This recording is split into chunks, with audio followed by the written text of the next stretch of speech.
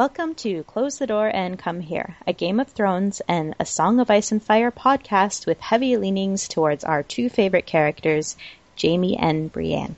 There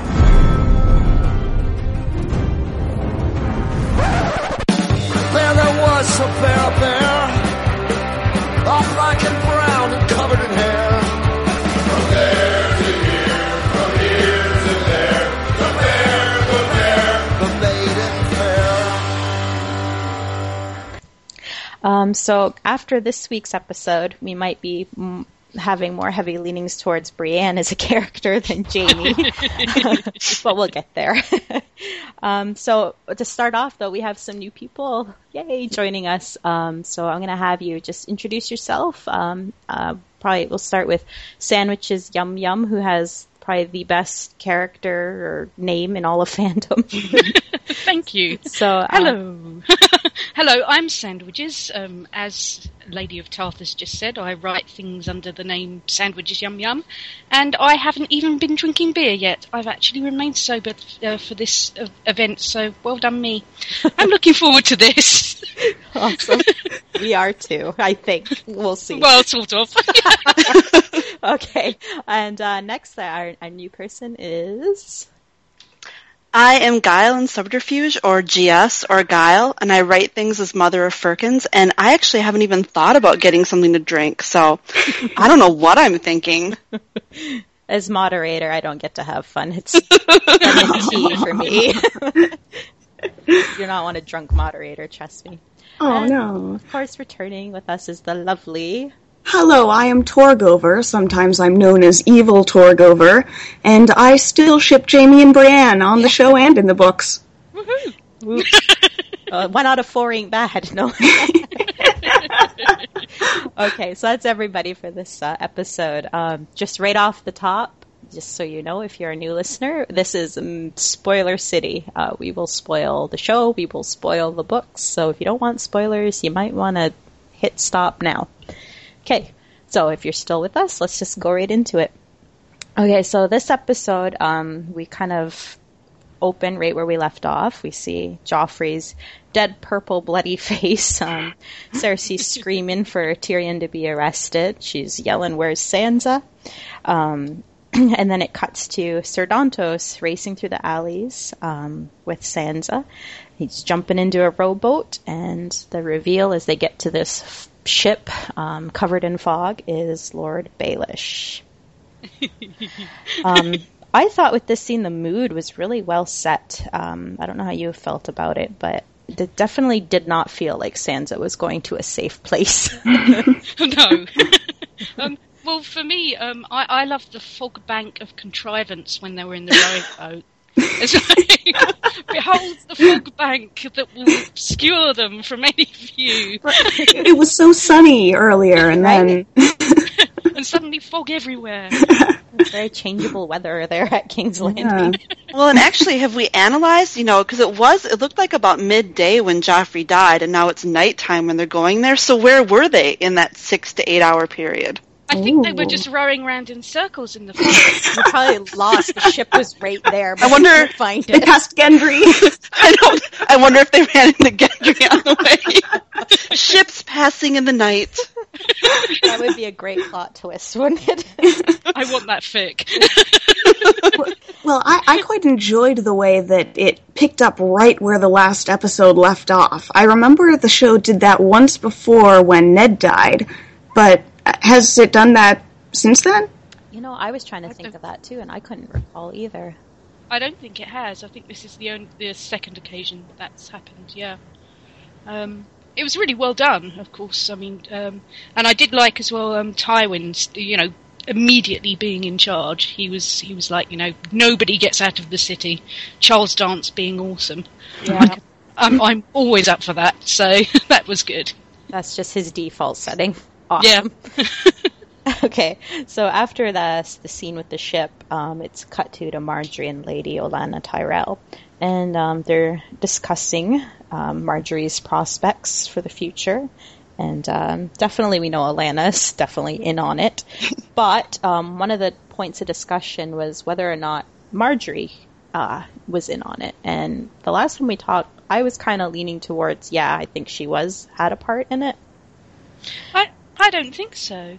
I think she certainly comes across as not being aware of this being a plan that has been put into action for her. She seemed a little miffed that he died, actually. Well, her exact quote was, "I must be cursed." So she definitely was not in on it, according to this episode. I still contend that she is in the books. Well, it seems a bit unrealistic that Olenna presumably puts poison in a cup that is right next to Marjorie without Marjorie knowing. I mean, it would have been so easy for her to drink it, either, in book and in TV show. It could have been a case of her maybe she was in on it, but she still wasn't completely on board with it. And that's maybe why she was a little claiming to be cursed and so on. The thing I loved about this scene, though, was actually, we can talk about whether or not Marjorie knew, but the thing I loved about this scene, and I just found it hilarious, probably inappropriately, was when Olenna was talking about her dead husband, and she was saying, they brought his body to me, and he was all bloated, and and she did not look sorry at all. She was actually sitting there with a sort of half smile on her face. What a wonderful day that was. Which I found hysterically funny. I really enjoyed that, and I probably shouldn't have. That made her the true head of the household, and she seems to me to be the type that would like that very much. Yeah. But I imagine she was always sort of the head of the household, even when he was alive. Yeah, I can't imagine her not being, right? Seems like he was a bit scatterbrained, too, so I feel like he was probably off falconing all the time. He probably encouraged that. Right? That's what I'm thinking. You haven't been hunting for 2 days. You have to go now. In the books, though, doesn't she say that he was like a good lover and stuff, though? Like, she didn't mind that? I think so. I have no clue. I'm not even going to pretend to know. I want to believe that. I want to think she's had a good time at some stage. Yes, exactly. All right, so on from Lady Olenna Tyrell's sex life to... Okay, so with the sep scene, we're going to cover up to the exchange with Tywin and Tommen and Cersei. Wasn't that strange? That scene just cut off as soon as Jaime entered. I mean, that was a weird cut. Yeah. I don't know what happened. I woke up, I was on the floor, and I blacked out. You said something nice to Tommen, and then it all ended. Okay, so let's talk about Tommen and Cersei. They're standing over Joff. He's sitting there with not sitting, he's lying down on the slab with the stones on his eyes. And I thought the Silent Sisters did a very good job. He doesn't look purple anymore. Some excellent body preparation there. And then we see Tywin come in, and he's basically schooling Tommen on what makes a good king. He's kind of giving him a little bit of a pop quiz, and he's doing well. And I gotta say, I love the way Lena played this scene. Like, she was so subtle. She didn't say anything. It was just her expressions as she was looking at this exchange happening. What did you guys think? I thought she did play it very well, actually, and I really loved Tywin's classroom of inappropriate timing. It was just a great quote. Not really a great time to be, teaching your grandson about kinging or whatever they call it. It just seemed a little inappropriate, but it's Charles Dance again, so awesome. Part of me actually sort of appreciated Tywin doing it, though. I was thinking about it, and I was thinking, if you're Tommen and you know your brother died, someone killed him, what he was like, and it's almost Tywin's way of saying, you are king now, and I'm going to help you so that this doesn't happen to you. I just might like Tywin a little bit too much to actually think anything poorly of him at this point, so I'm trying to spin it in a positive way. Wow. Plus, it's Tommen. Everything he does is adorable. Well, I think it really rubbed in the way that Cersei is really the only one that's even a little bit sad about Joffrey dying. Right. She's the only one that loved him, right? Really? Yeah. Oh, yeah. Even Tommen is slightly Well, he's not very emotional about it. He's more confused about the questions, really. Mm-hmm. And He's very probably eager. He is eager, but he has no kittens yet. I No. need kittens immediately. I swear to God, if he's eating beets next episode, I'm writing it. He had better Do they get not these read the books? He had better get these fucking kittens. If they cut the kittens, I'm out. It's going to be kind of weird, though, because he's a bit older now. They've aged him up. Hey, adults like kittens too. I suppose. One thing I did really like the costuming department and how, in the past you saw Tommen in those embroidered jackets and coats that were very much like Joffrey. And now he's wearing something, that brown coat that's very much like Jaime. And I kind of liked the symbolism of that, like telling us, this kid isn't like Joffrey. This kid is going to be more like this guy until other Until things 3 happen. minutes later. Oh. Yes, exactly. It was like a very short-lived happy moment. That's quite an observation, though. I did not notice that. So, Yeah. my question is, do you think that Tommen is behind Joffrey's murder in some way? No. Yes. What? Oh, okay, so we had GS say yes, so why do you think? Well, I don't think he actually did it, of course, but I think his mere existence created a plausible and desirable outcome of Joffrey's murder. You figure the Tyrells could have, reasonably assumed that A, they know this kid, they know he's not a psychopath, and B, they're going to be able to marry Marjorie to him, and it'll be fine. So many weddings. If there wasn't a Tommen, it would make killing Joffrey be incredibly destabilizing and maybe not worth it. That makes a lot of sense. I like that point, actually. There, you might have swayed sandwiches. I'd have. And how about He's an you, innocent. Tor? He's an innocent little child. He had nothing to do with it. He just wants to play with kittens and slay beets and I don't think Tommen had anything to do with it. Did Tywin have a play? Oh, did Tywin? Oh, I thought you said Tommen too. So did I. You think Tommen helped orchestrate Joffrey's murder? Well, this thing has just gone to Cracksville. I was so confused. Me too. Oh, God. Ah, I'll have to listen back and make sure I did say Tywin. We Anyway, haven't even been drinking. No, I know. But no, certainly Tywin, I don't think he's too heartbroken. I think he Nah. should have had something to do with it. It actually would have been a fine idea on his part. That's probably what him and Olenna were talking about when they were having that walk the other day. In the previous episode, when they told Mace to go away. Yeah. Yeah, we have Planning important the things to do. Well, it's not a walk in the garden without a little plotting of murder. Yeah. yeah. Well, I don't know if we'll ever know, but it's always something I was kind of curious about, if Tywin had a play in it. So then a bunch of other stuff happens, but we won't talk about that right now. Let's go on to the next scene after the Sept is Arya and the Hound, and they're on the way to the Eyrie to see Aunt Liza. The Hound is hoping to sell Arya for gold. She's posing... Oh, we have a man coming across a bridge, a farmer with his daughter, and Arya says that she's the Hound's child. It's kind of scary, but they offer them rabbit stew and a place to stay for the night. I thought this was a cute scene when they were sitting at the table and they were going through the prayers and they were just eyeballing that stew because they're both starving. And they just kind of, when they finally grab that pot, they just, it all just comes out onto their bowls. And So gruff.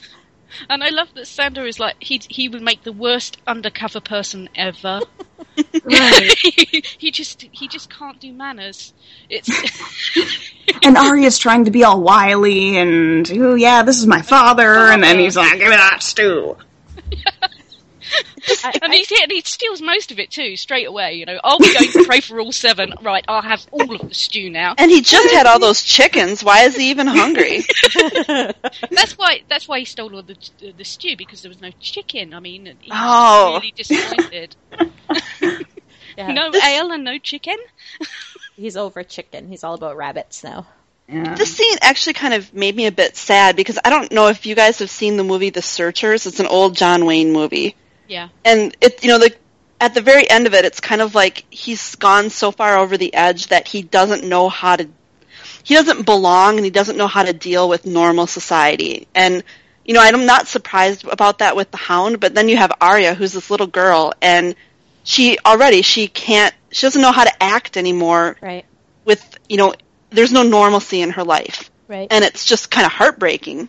Right, that's kind of leads well into my question that I was going to pose about this scene, because we see kind of a reaction as Arya's listening to them describe the Red Wedding, and her reaction is there's no reaction, right? Like, there's nothing. But when we see Sansa, again, she kind of veiled her emotions when she was overhearing about the Red Wedding, but at the same time, you could see there was something going on beneath the surface, like she was upset. So my question then is, do you think that Arya's, I guess, her sociopathic nature that she's kind of developing throughout this story gets glossed over a lot? I know she's a fan favorite, but I don't see a lot of people really taking issue with it too much. She was pretty upset when she saw it the first time. I think she had her moments in crying over it, and now I think a lot of it had to do with she's trying to cover up. She's trying to not out herself. I think some of it, too, is she's been in situations where she's a little girl amongst a bunch of soldiers, and so you sort of place her in that group mentally, but then when you see her in a setting with another child, that's when you kind of see, like, the difference between who, you know, she should be like that little girl, you know, and instead she's more like this rough soldier who's been in a war. I mean, she's a child soldier, essentially, right? Right. Yes, very much so. Very astute observation again. So I know people have had issue with this next part, and it's where the Hound robs the kindly man, as I've dubbed him. On first watch, I thought he killed the guy, but when I watch it again, it looks like he's just injured. I don't know if that makes it any better, because I was pretty upset when I thought he had killed him. No, I agree, because obviously in the books it goes slightly differently. We're going to be saying in the books it goes slightly differently a lot today. Yeah, that was kind of shocking. I mean, it's a difficult thing again. I didn't feel that it felt right for me personally. I found it quite jarring to watch, but it was well done within what it was. I mean, I did quite enjoy sort of Arya running after him. What have you done? You know? And as he's checking his cell phone. Yeah, you're the worst shit in the Seven Kingdoms. You know? That has to be on a t-shirt. But yeah, it didn't. I need that t-shirt now. But basically, the scene didn't sit well with me, and yeah, I didn't like it. But it wasn't too distressing for me within the context of the whole episode. Right. I don't know, it wasn't that bad for me, I don't think, because, I don't know, I'm not sure it was that much of a divergence from his character so far. I mean, yeah, it sucks that he bopped a guy on the head and robbed him, but, you know, that happens. Yeah. Okay. I did like. I thought you had a code. You know, it's a variable code. Yeah, like one episode, he's like, "No, I'm over that code. New code." Well, and it was kind of ridiculous to me, it was a bit ridiculous that people were complaining about him stealing, because how does he have Arya except that he literally stole her from the Brotherhood? So to act like the Hound would never steal except for the girl that he's with that he stole seemed a bit much. But I did I liked kind of the poignancy of the book scene when they're in the Vale and working in that little village and they kind of get run off. Like, I liked that, but I didn't think this scene was that big of a divergence from the original story. Right. Well, it certainly has no great effect on the ongoing tale anyway. So, right. Yeah. Am I hearing a kitty cat? You might be. He's like, I disagree. That was a terrible characterization of that. Sir Pye has something to say. There are not enough kittens. Get Tommen some kittens. Okay, so the next scene we have is of Sam and Gilly at the wall, and I thought this was kind of cute, actually. They're like sitting down, plucking some poultry. And one thing I noticed that kept coming up, I think I counted it 3 separate times, is this constant reminder that there are only 100 men at the wall. At Castle Black. 3 times that came up. But it was kind of cute because you kind of see Sam being a bit protective of Gilly, and he wants to take her to Molestown. He doesn't like the idea of her being surrounded by all these men. I don't really... I'm sorry? Who visit Molestown anyway, so it doesn't really matter. Sorry, go on. I couldn't really formulate any questions with this scene. I don't know if anybody wants to throw in anything. It's a pretty short scene. It was sweet. Sam and Gilly, that's what you get, I think. Sam's a nice boyfriend. He would be, wouldn't he? Yeah. Yeah. Okay. Another nice boyfriend is Davos and Stannis. No, I am not a Stannis Davos shipper. Team Dragonstone. Okay, so we're in Dragonstone, and the Stormlands are living up to their name. That's storms are brewing outside. And Stannis is reading a letter that Joffrey is dead. So, yay, Melisandre's magic works. He's displeased with Davis's attempt to rally the houses to support him.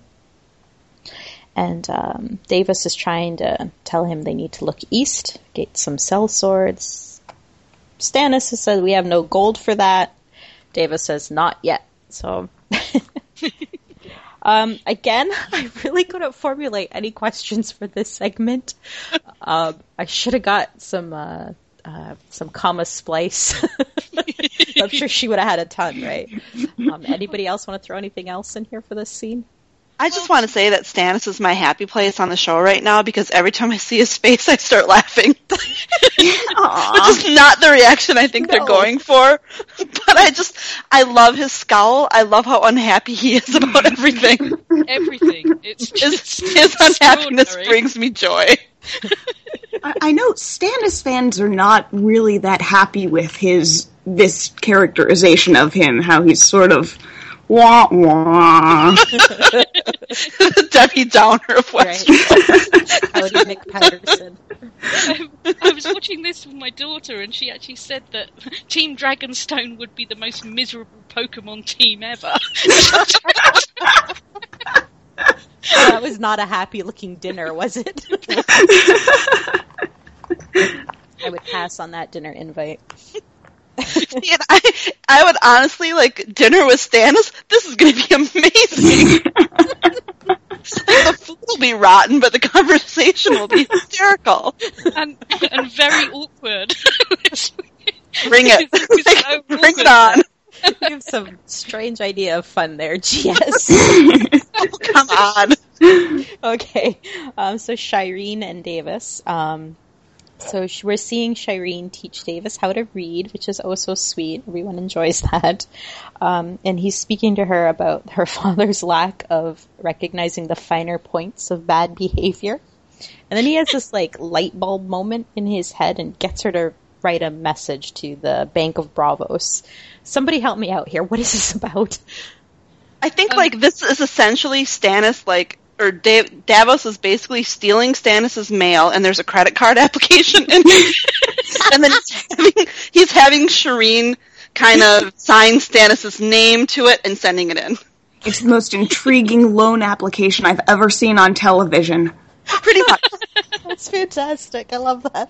I hope he signs it by mistake. The Onion Knigget, though. I did love that they gave Shireen, they clearly showed you that Shireen was Stannis' daughter, though, when she was really pissed off at Davos for being late. Yeah. That was great. That is not how you do it. It's like, oh, yep. Mm-hmm. You're your father's daughter. Doing that, don't they? They drop these little hints in about her character. Oh, you're just as stubborn. I've heard that every time now she's popped up. You are your father's daughter. But I did love his house moment, though. It was literally like he was in the program house, and it was that moment when the great revelation happens. And I'm still not entirely sure what it was. Me either. But he was clearly having one, and it was great. Team Dragonstone can hope it was great. Okay, so then we go back to Sam and Gilly again. They're in the filthy, gross Molestown brothel. This is by no means the pretty silk-draped brothels of King's Landing. This place is disgusting. Hey, this is a nice place. They have medieval condoms. I'm not going there. Well, you know who I really liked the creepy smoker throat horror that they had. I took my eyes off her. She was fantastic. There are no small parts. Go ahead. The only thing I've really written about this scene is that my new crack ship is Samuel Tarly and Common Sense. Let's get you safe into the town in the brothel. Oh no. In the brothel of, oh my god, doom, look at it. It's just... No, that's it. That's all I can say. Sam, what are you doing? Etc. There's a cute throwaway line, I don't know if you've noticed, was when Gilly was saying to Sam, oh, you can protect me, and he said, I'm a Brothers of the Night's Watch. I can't just stab them in the back. Dun, dun, dun. Oh. Well, it shows that he's more afraid of the Brothers of the Night's Watch than he is of others or wildlings. Right? Mm. That's a little bit of common sense. Your shit might be coming true. Yay! My new OTP is coming true already. So, speaking of silk-draped whorehouses, we segue into Oberyn and Ilaria doing what they do best, orgies. In case we could possibly forget that these two love group sex. Here it is again. Yay! And it was subtly done, I thought, don't you? Oberyn might as well have been wearing a crown, just going, I am the king of the pansexuals. Everybody come here. I just think crazy. And then Lord Tywin's got to come in and just ruin it all.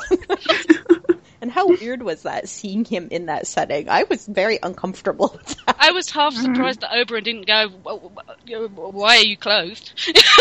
Hop on in here! Yeah. Like, I don't know, for me, I thought it was a strange place to make that conversation happen. Like, because we all know Tywin has this thing against whores, supposly. Well, I mean, it's classics. Oh, go ahead. Well, the best way to convince someone when you're trying to negotiate with someone is to go to their own place of comfort. And where better to convince Oberyn to do anything than in his favorite place in the world? Yeah, I could see that. GS, what were you going to add? Oh, I have two things. First, do I remember it? No.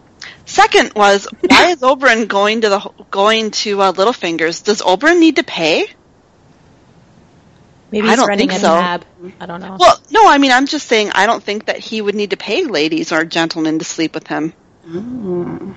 Maybe he wants professionals. Maybe, but I don't know. I feel like he could get by on his own. Oh, yeah, I don't know. He could. Have you seen the dude? They're probably a little more... he can probably get more of what he is into there than he would in your normal tavern or whatever. Yeah. The cat wants to weigh in again. He heard whore and came running. Okay. And I would just like to give extra points to Charles Dance's eyebrow, because that eyebrow flick as the young ladies and gents left the room in their state of nakedness was wonderful. Notice that eyebrow flick just the flick of the eyebrow. Well done, Mr. Dance. So there is more going on with this whole scene. There is. There's plot. Let's go into that a bit. So Tywin is questioning or inquires about Oberyn and if he had learned the study of poisons when he was at the Citadel. Of course he has, so he's kind of implying that maybe you had a part in it. But really it's just to begin the conversation, I feel like, because he wants alliances with Dorne. So we kind of get that whole scene playing out. And he's offering him, some incentive to cooperate. He wants him to sit as a judge and sit on the small council. Anybody got anything to add? The dragons. Oberyn's face when Tywin mentions the dragons. I think I actually saw a post on Tumblr or something where it was like, excuse me, be right back, have to write to all of Dawn right now. Because he was like... Yeah, because he does sum up their threats, right? It's the wildlings to the north, the Greyjoys, and the Daenerys with the dragons. So yeah, there was that moment, a light bulb moment for... Okay. Might be planting seeds for later seasons. Ooh. Maybe. All right, let's move on. So, Podrick and Tyrion. We see Tyrion's tied up in his cell. I don't know, actually, was he tied up? He wasn't tied up, he was just sitting there. Anyway, Podrick comes in and brings him some gifts. Food, cheese. That's pretty awesome. I like Podrick. If he brought me cheese, that would make me happy. He tells him who his judges are for the trial. It's, of course, Tywin, Mace Tyrell, and Oberyn. So I guess he said yes. He says he's supposed to acquire a list of names to be his witnesses, and that's when he finds out Sansa has run out of town, making him look all the more guilty. Yeah, he's a little bit surprised that Bronn can't be a witness, and that's a little worrisome. He asks for Jaime. And then Podrick admits that he was approached by a mysterious man to testify that Tyrion had ordered to procure the Strangler poison. So, any theory on who is setting this up? Do you think it's Littlefinger? Do you think it's Cersei? Who's trying to set Tyrion up as a poisoner? This is too hard of a question. I don't know. I just think it doesn't...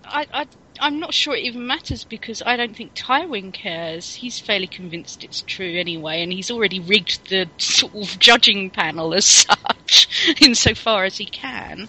Right. As much as an embarrassment it would be to have his son be a murderer, it would be even worse to have his daughter accuse his son falsely of being a murderer. So he's going to want to make sure this all goes as smoothly as possible. Yeah. Yeah. That's a good point. I just think it's a huge strategic error by Tywin, and I think it's totally driven by the plot, of course, but, there's no way that Tywin realistically should be letting Tyrion take the fall for this. Right? I thought it's never made any sense to me. Yeah. Maybe are we just supposed to believe that he really does hate his son that much? I think so. Or else that they were so dependent on the Tyrells that they couldn't they couldn't point the finger at them, and they couldn't point it at the Martells, and for whatever reason, they were unwilling to just sort of go with the lie that, he choked, it was a tragedy, blah, blah, blah. Sorry, my bad. Well, if they were really trying to just sweep it under the rug, they would probably just go with it with Sansa alone, right? Yeah, she's that's gone. true. She's not going to defend herself. Oh! Are you okay? Yes. Sorry, someone just walked in. Hello, someone. Welcome to our podcast. Okay. Sorry. So one thing that deviates from the book, I know we say this a lot, but Tyrion tells Pod to leave. He realizes Pod's in danger because people are trying to include him in another plottings. So he tells him he has to leave King's Landing. So that's a bit different, right? Because in the books, we know he escapes. And I think it's just because Pod's a bit older, where, in the books he's, quite a bit younger, and it's kind of hard to imagine him being threatened in that way that he is now that he's, that he's older. Mm-hmm. Yeah. Not a big point, just a point. I think it was more important that we be told, basically, where he hid the cheese and sausage, because... In his pants? I could not work that out. I've seen it twice now, and I just do not know. But anyway... He's just the most ingenious squire ever. Brienne is going to be such a lucky gal. So true. I can't wait to see them together. I mean, we know he hid it in his pants, right? Like, that's what I assumed. Yeah. Oh, yeah. Yeah. Magic Pants Pod. Podrick's Magic Pants. That sounds like a children's book. Podrick Payne and the Magic Pants. Okay. Moving on. Wildlings. So we get to see wildlings doing what wildlings do best, being wild and killing a bunch of people. Again, we're reminded, the 100 men. Oh, sorry, I'm jumping ahead of my notes. They get this child, pull him out from under the cart. The Fen dude is like, get your mommy and daddy, I'm gonna eat them. Do you know where Castle Black is? Send them a message. Any thoughts on the wildling scene? Well, I think it started. Well, it started and sort of abruptly changed as I expected, because it was open like the Shire in The Hobbit or something. It was like 10 seconds of pure happiness. Oh, death. And oh look, and your mum's dead as well. Oh, sorry about that, lad. It's all going wrong for you now. Basically, what you'd expect in Game of Thrones. Right. No place can ever be happy for more than 10 seconds. Yeah. And they did a good job, because I did feel for them. I didn't know who they were, but I did feel for them. Mum roast and dad kebab. I'm sorry, what was that? Oh, mum roast and dad kebab. Sorry, I asked. Okay. So the kid makes it to Castle Black, delivers the message, and again, we're reminded 100 men are all that they have. Wait, how many men? How many? I don't think I heard the first time. Did anybody? Now, was Sam there? So is there 100 it was or 1,000, 101? right? Yeah, they said 1,000. It was an interesting point when they have the those rangers that returned, that managed to escape the Craster's Keep, and John says we have to go there and kill them because they're the ones that know we only have 100 men. So they got to keep ants in the dark. So they're gonna go out there, I guess, and kill them guys. So if they each killed 100 men and there's 100 of them, how many men would they kill? Okay, wait. Okay, so that's all that scene was. I don't know if anything else to... Can we move on? Are we good? We're good. Well, I just think it's ridiculous, that they've been apparently, wherever they've been going like, there's 100 men at Castle Black, wherever they've been. Going to Crest, just so you know, man, right? 100 men at Castle Black. Gotcha. Keep it to yourself. Don't tell anybody. We're going now. 100 men. Don't forget. Don't tell anybody. Bye. It's like, Okay. they should have a sort of flying banner or something, just in case people That's their forget. new sigil, 100. What's with the numbers in this particular series? Because wasn't Jamie's age mentioned like 3 times in the first episode, right? He's 40. And now it's like 100 men. It must be a code, like Lost. Oh my god. Okay. I think we've solved who is Azor Ahai. Okay. So now the next scene we see Daenerys, and she's outside the walls of Meereen. And they send out their single rider. And Daenerys goes through her men saying, okay, I need someone to shut this guy up. Who's going to challenge this guy? Grey Worm's the first to offer himself. Nope. Sir Barristan. Nope. And then, of course, it's Dario's moment to shine. And again, we're going to say, oh, this is a deviation from the book. This should have been strong Belwas. I have to say, I was not too upset about the change because I really don't want to watch somebody wiping their ass on TV. I was quite okay with the peeing contest. Yeah. I like...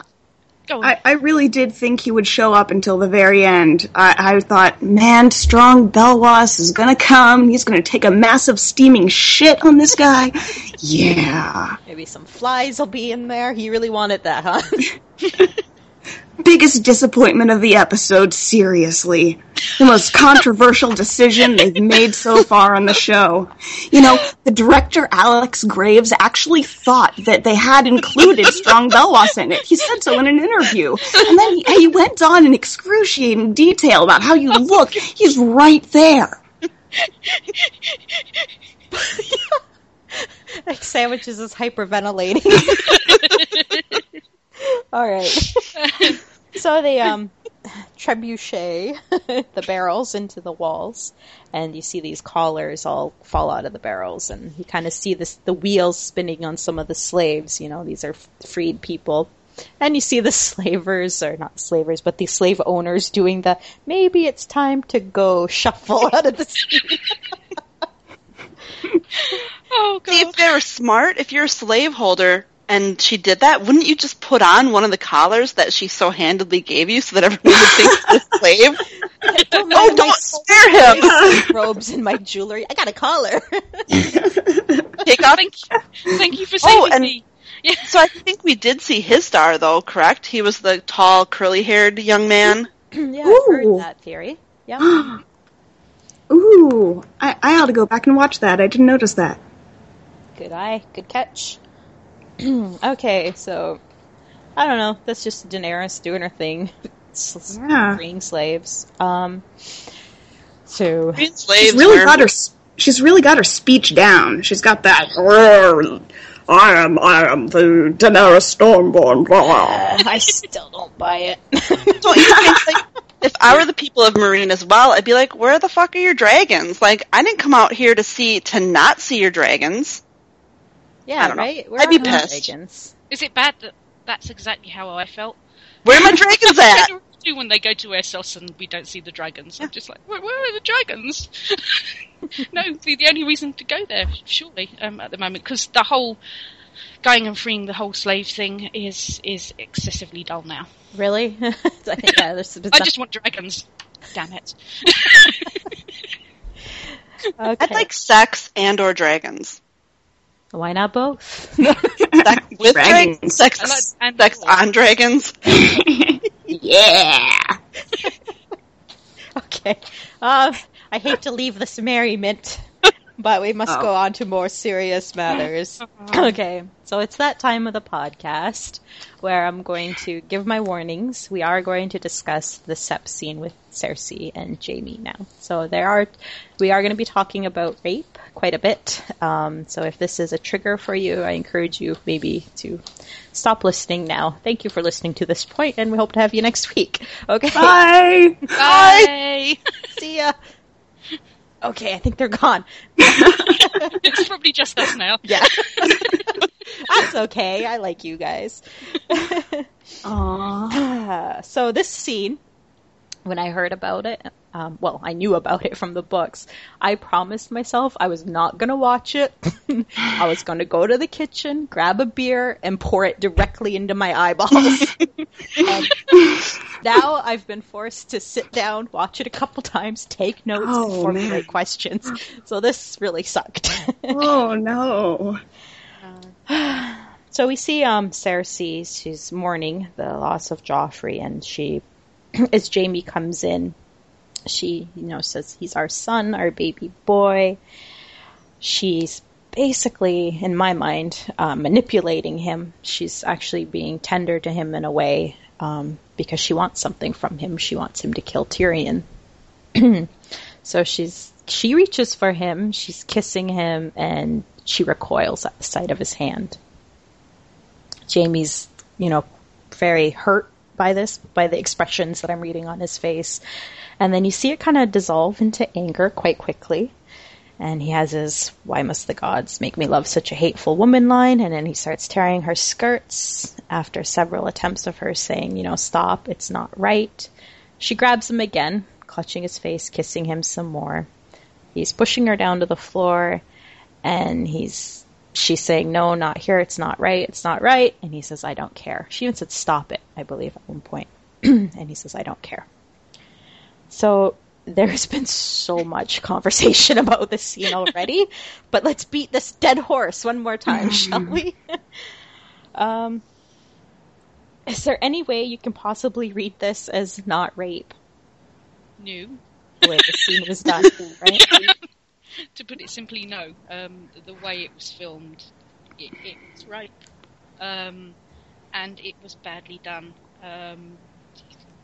I've seen a couple of interviews and things on the interwebs where apparently the showrunners didn't think it was, and that's it. It beggars belief, really. And that's really what has everyone pissed off, because I've seen those interviews too, and they seem to be saying, well, it's not. It's clearly it's a power play between them, and no, it's rape. And when you kind of paint it in rape in shades of gray, that just doesn't work. No, it was difficult to watch for reasons, and it wasn't just difficult for people who are fans of, say, Jamie or Cersei. My daughter, who I watched this with today, she is a show-only watcher, and she doesn't have a particular ship within the show. But she was appalled. She just went, and not just because, obviously, it was clearly rape. She said they've just trashed two of their most interesting characters, because what happened there was so radically out of character for both of them that it didn't work. She said, I just felt like I was watching just a minute of a separate program about different people, because it didn't feel right at all within the context of the story. So, it's not just something that's limited to us, because we've obviously had a great deal of upset over it, but it's something that the ordinary show watcher is finding difficult to grasp as well. Yeah, absolutely. And I think... Oh, go ahead. It really does put us in a horrible position, because your choice is either trashing your favorite characters or defending this despicable behavior, and I'm not going to do either of those, so I'm just going to say it didn't happen. It's not canon. Well, yeah, and I think that's that's kind of the most ridiculous thing about it, is that we know what's going to happen to these characters in the very near future, as in like the next couple of episodes even. And there's absolutely no way and no reason for the characters to even act like this happened. Right. And which again makes it into you filmed a scene that was rape, that has absolutely no business being rape, but then to even make it worse, your own characters are going to act like it wasn't rape. So I think the only reasonable thing to do is pretend that it didn't happen as a viewer. And that's like impossible. Which is horrible. I don't know how you do that. I don't. I don't know either. Well, I'm a Star Wars fan. I'm good at ignoring stuff that I don't like. I'm a fan of the show. I'm a fan of the show Community, and the whole 4th season didn't happen for anyone who worked on the show or watches the show. I'm an old hand at this. I'm fine. Yeah, I'm kind of this. I guess I can get that, separating your universes. Like, I'm a 20-year X-Men fan. I love X-Men. Absolutely hate the movies. They get it so wrong. So it's almost like there's these parallel universe. There's book universe Jamie, and now there's show universe Jamie, and they're not the same. See, I still like show universe Jamie, as long as you just cut out that one little scene and place it into the not canon universe. Mm-hmm.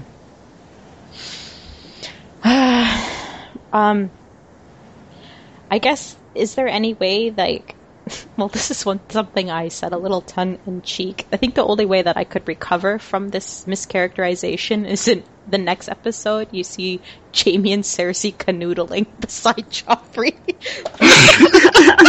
Like a weekend with Bernie's. Sharing a cigarette.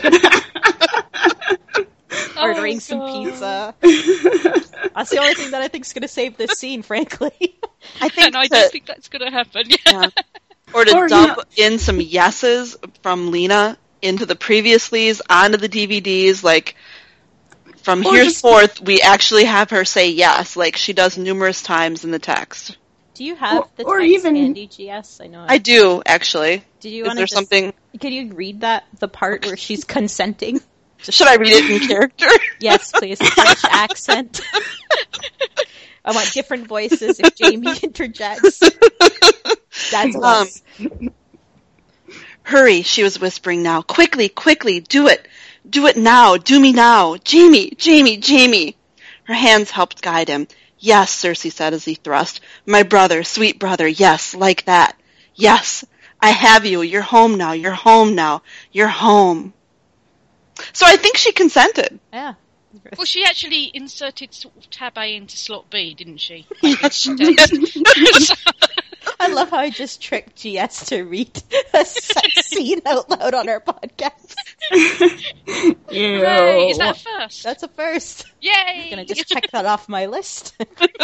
Well, I have to say, in the books it was not a pleasant scene to read either. No. But at least it was consensual on both ends. It's super disturbing. They're literally fucking their sibling in a church next to the dead body of their son. Like, and she has a period. Like, it really gets worse than this. Yeah, we didn't need the non-consent. It was pretty bad. Yeah, Well, and I think that's one thing. If there's any possible way to look at what the showrunners were trying to do here, they wanted to accomplish that. That they wanted to make us remember that he's not a super great stand-up guy now, still. But then they just went too far in that direction. This is the problem, though. This has been a problem with the whole series, though, that they tend to over-sensationalise. They'll say, you know, they'll take a thing from the book, and they'll go, how can we make this bigger and better? Right. And a lot of the times that works, but in this case what has happened is they've actually flipped the nature of it by making the situation worse. They've actually flipped the nature of it over into rape, which was just a stupid mistake, really. So who's to blame? Who knows? Of this blame? I mean, I think it's the director and the writers. Director, I think. The writers didn't write her saying yes, apparently. Yeah. I think it's a tiny word. It only has 3 letters. It's not that hard to write. Yeah. I really feel like, it's the writer's fault. The editing as well. I think a movie and a show can be saved or killed with the editing, and I think this could have been a consensual scene if it had been edited slightly better. Mm-hmm. So everybody Yeah. to blame. Well, and Jack Gleason, just because. And that's one thing. If anyone at any point had said, I think this might not do what I think we think it's doing, I think they would have stepped back and said, oh wait, maybe this does look like rape, uh-oh. Unless that was actually their intent, and what they're saying now is hot air, which is entirely That's what it reads like to me. A lot of it Yeah. is like some serious backpedaling that I'm not buying. And I think one of the things that's kind of, we hear, Jamie's not, he's not a perfect person at this point, and we all get that, but it's going to be so jarring Sunday to see him do what we know he's going to do Sunday, and this is not, is this the same character? I think it's just really jarring for the audience to have him go from this to that. Yeah. And I think that loses something because of this. Yeah. If you could see my hand gestures, this would make a lot more sense. I'm imagining them. They're there. So, is there anybody that wants to add anything on to this? Well, I think I'm so sad about what it's done to just the fans and the Jamie and Brienne shippers. And, I mean, Jamie Cersei shippers have to have it so much worse because they were looking forward to this scene as a great scene. I said earlier in a chat that it would be like if they messed up Oathkeeper for us, or if they messed up the bear scene for us. I just feel bad for them. Yeah. Yeah. Jamie actually rapes the bear, and that's how he...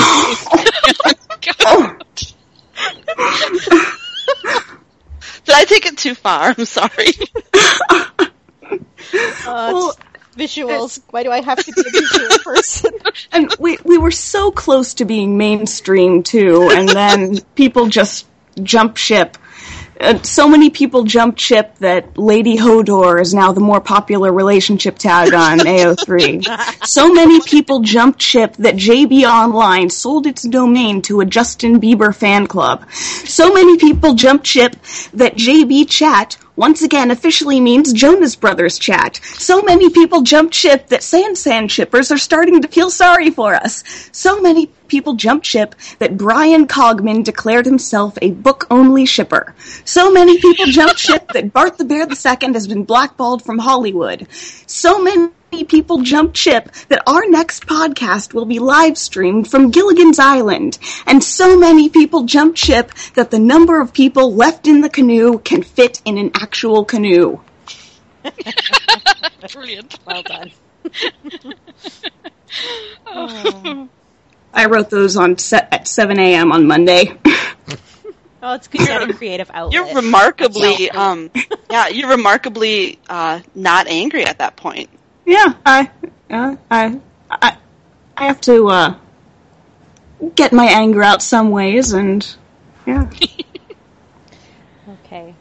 Well, I think this dead horse has been done being beaten by us. Just remember, it's not canon. Right. It's not canon. How many people did you tell? Actually, that's a good question. How many people did each of you tell the next day that it didn't really happen in the books? Oh, I called my sister. I had the weekend before I watched the episode with her, the last week's episode, and I went on and on about how much I love Jamie as a character and the storyline. And then it aired, and I thought, oh, what have I done? Oh no. Many emails from me on Monday. That was dreadful, dreadful day. But on a lighter note, I would like to say I do like Littlefinger's new voice of evil, which is ridiculous. I know it's nothing to do with what we're currently talking about, but he did it all for gold.